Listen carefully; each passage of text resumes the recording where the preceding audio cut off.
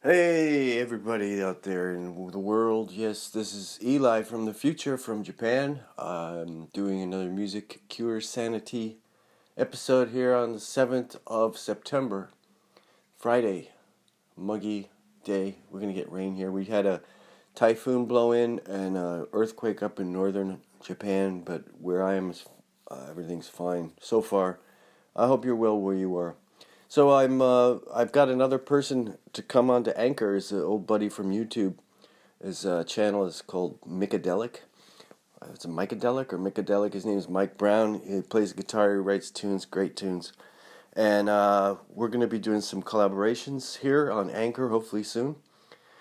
But I thought I'd just mention that. And welcome aboard, Mike, when you get here. Say, should Anchor pay us if we get people to start using Anchor? Is that possible? Like, maybe couple $100, wouldn't help something. Let me know your thoughts. And if you're listening outside of Anchor and you want to contact me, my email is my name, which is eligarf, ELIGARF @gmail.com. And you can find me on YouTube /eligarf, Facebook /egarf, EGARF, and it's /ELIG on most other platforms. So here we are in Anchor. I'm going to do some Beethoven. I'm going to put up the part of the second movement and the third movement of his Moonlight Sonata, Opus 27, number 2, and was it Mondschein in German, I guess, Deutsch. So I hope you're all having fun with music. Music does cure sanity. It's a secret portal, a portal to another place and time in the world, in this world, if there is one world. One world. All right, well, stay tuned. Here we come. Oh, it's recording. Okay, it's back to Beethoven. So this is the second movement, and it goes into the third movement. I'll probably start playing and stop.